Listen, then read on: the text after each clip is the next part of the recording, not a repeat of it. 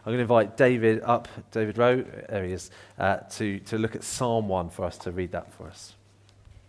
Psalm 1, and it's to be found on the Church Bible on page 543. 543.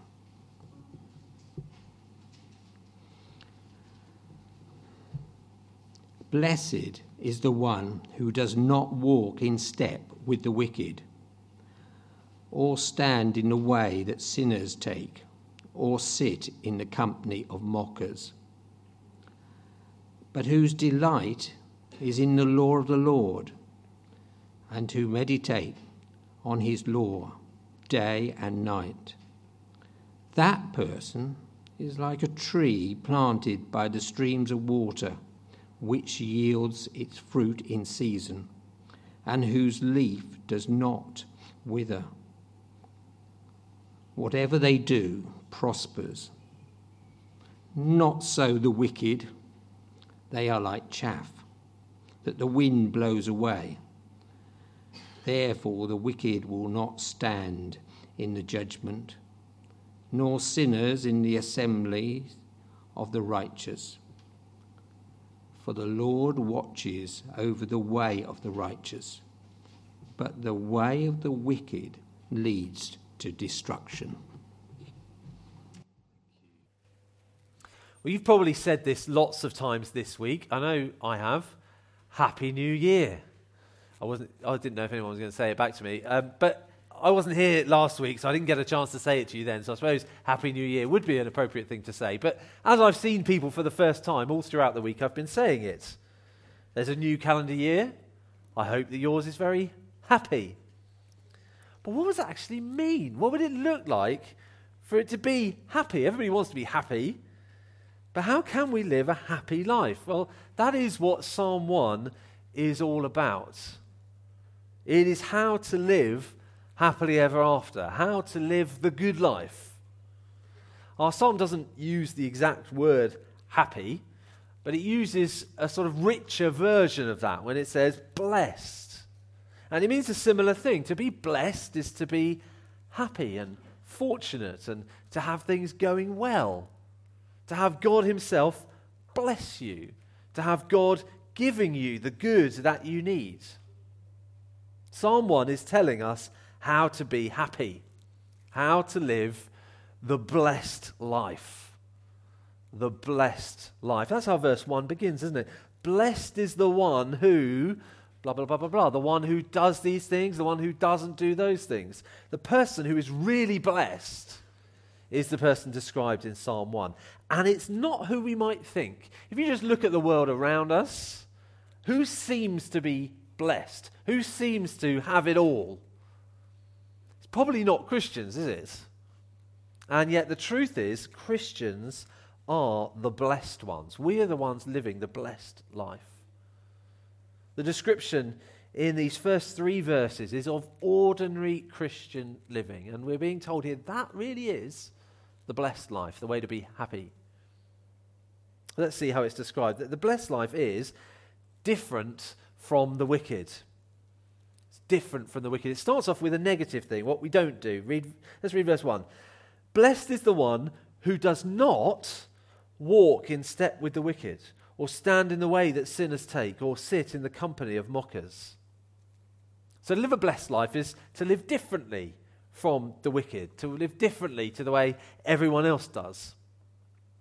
Now, I used to be in the Army Cadets, and we did a lot of marching. We did a lot of marching round and round the leisure centre car park, hoping you wouldn't see someone who you knew. And you had to walk in step. Left, right, left, right. And if you didn't, you would bash into somebody, or you'd certainly get shouted at by the drill sergeant. You had to walk in step with everybody else. Or to use a different illustration that gives you another angle on my teenage years, I also did a lot of musical theatre in my youth. And in all the big numbers, you have to keep in step with everybody else.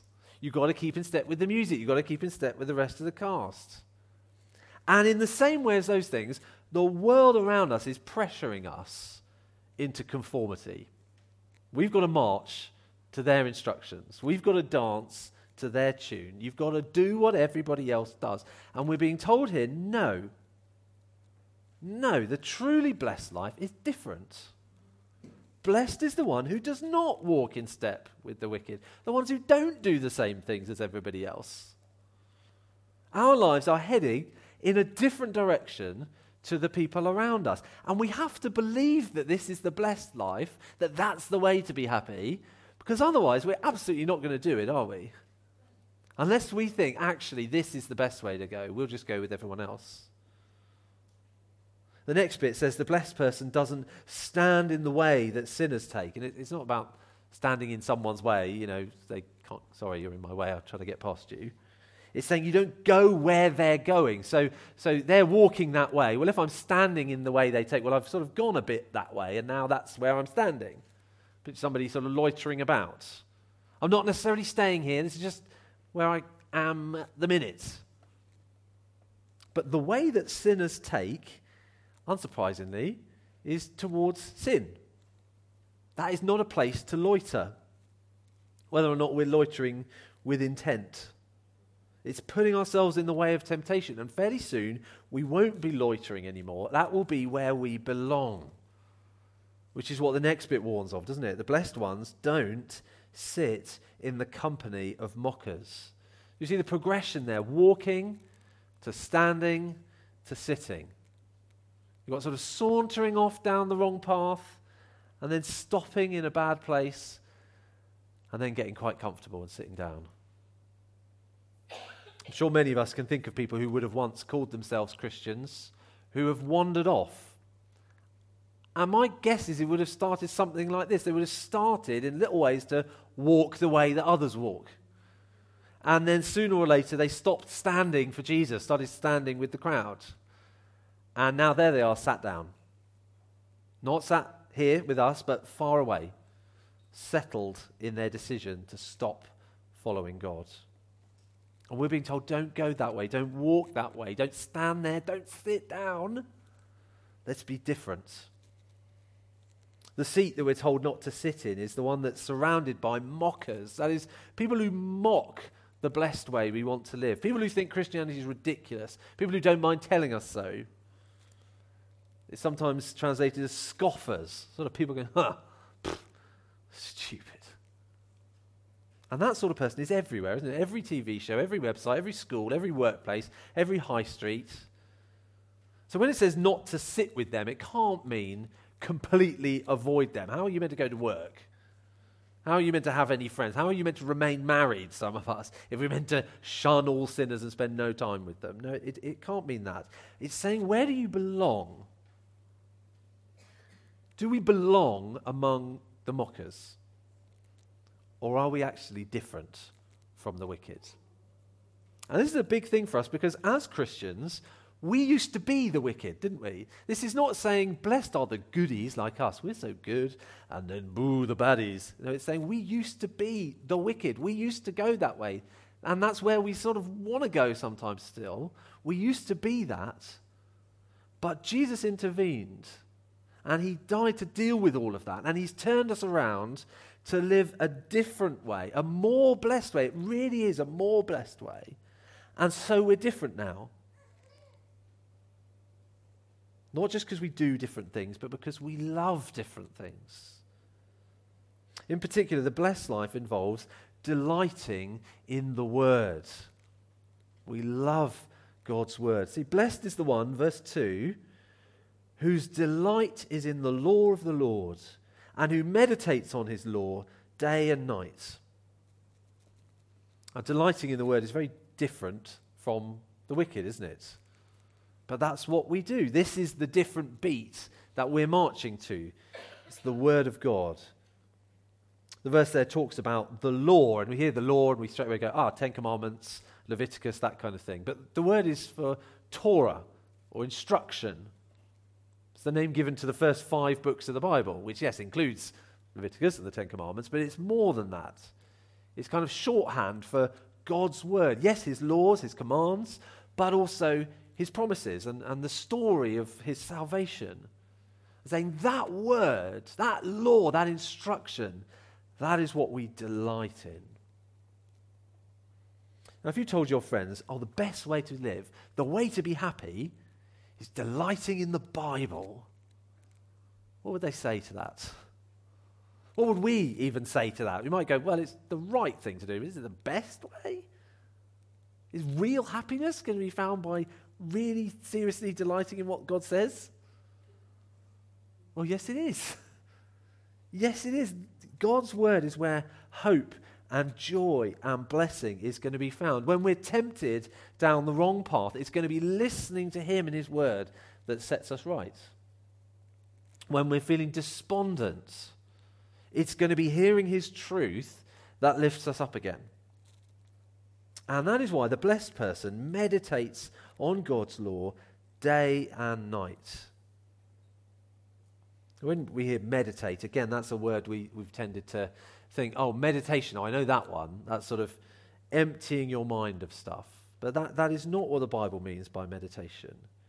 It is filling your mind with truth. I think I've said this before, but that idea of marinading might be a good word, a bit similar to meditating.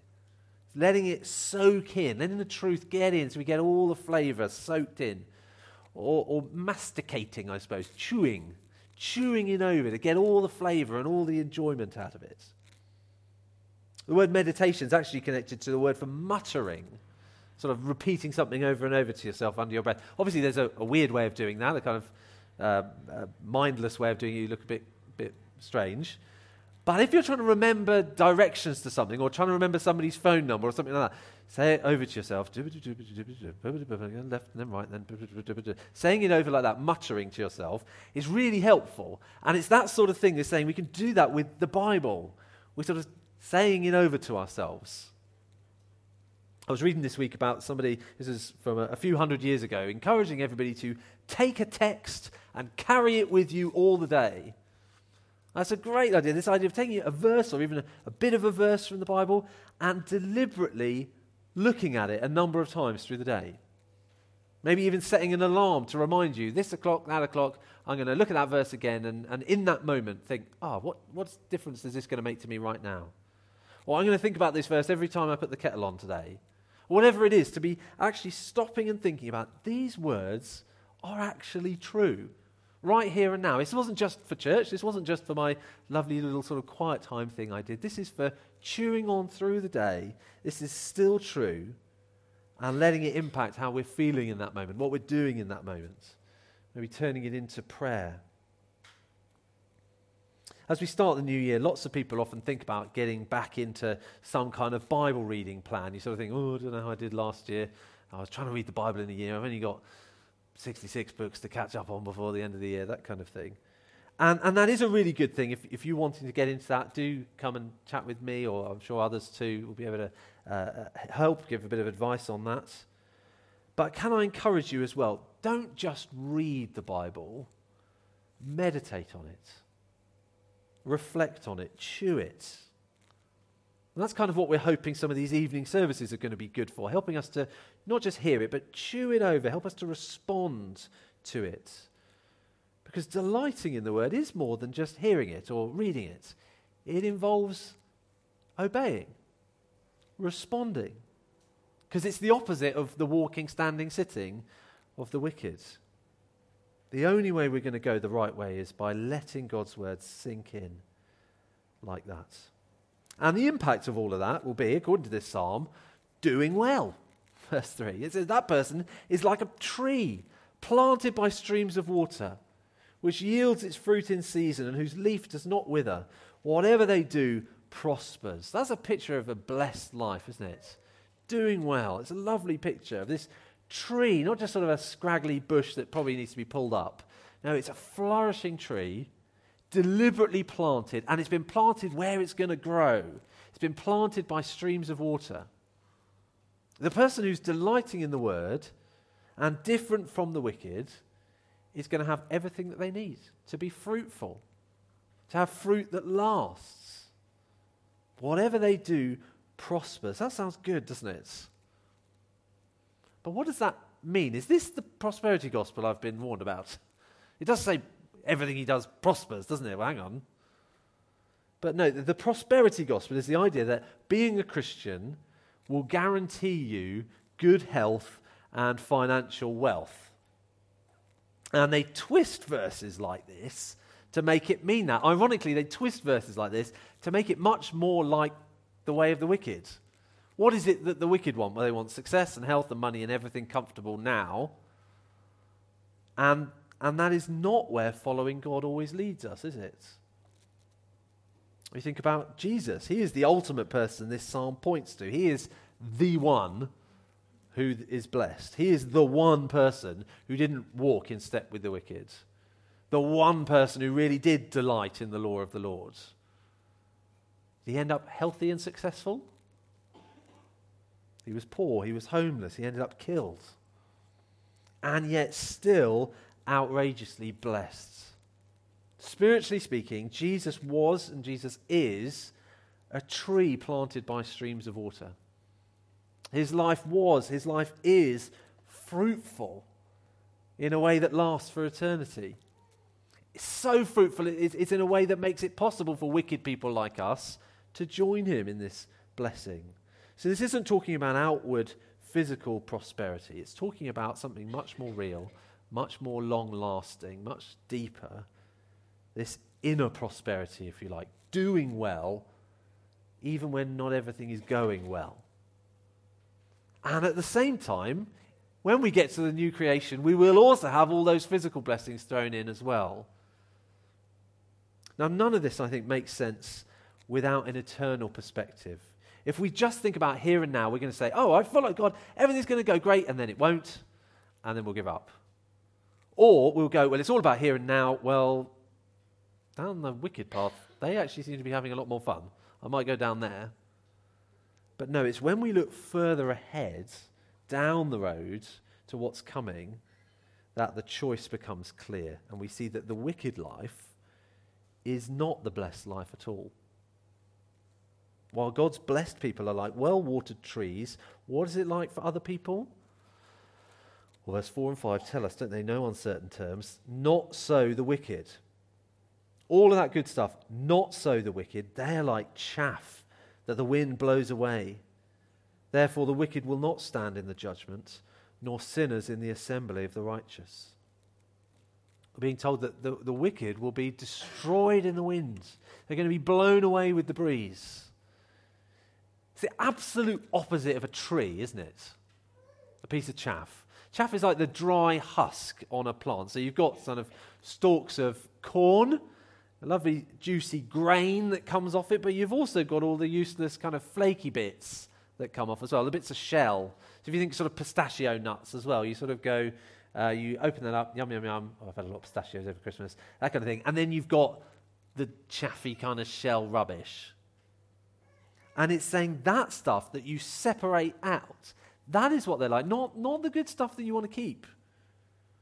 And with corn or with grain, you separate out all this chaff from the grain by chucking it in the air, and all the heavy bits fall down, and all the wind blows away all the rubbishy bits. And that's what it's talking about here when it says they're like the chaff that the wind blows away. The stuff that just gets swept off in a corner, maybe put in the compost. Right now, the wicked seem to be solid. But in the long run, we're told that they'll be destroyed. They're not trees. If you're here this evening and you're not putting your trust in Jesus and you feel very strong and very secure, you are not. Actually, it's very precarious.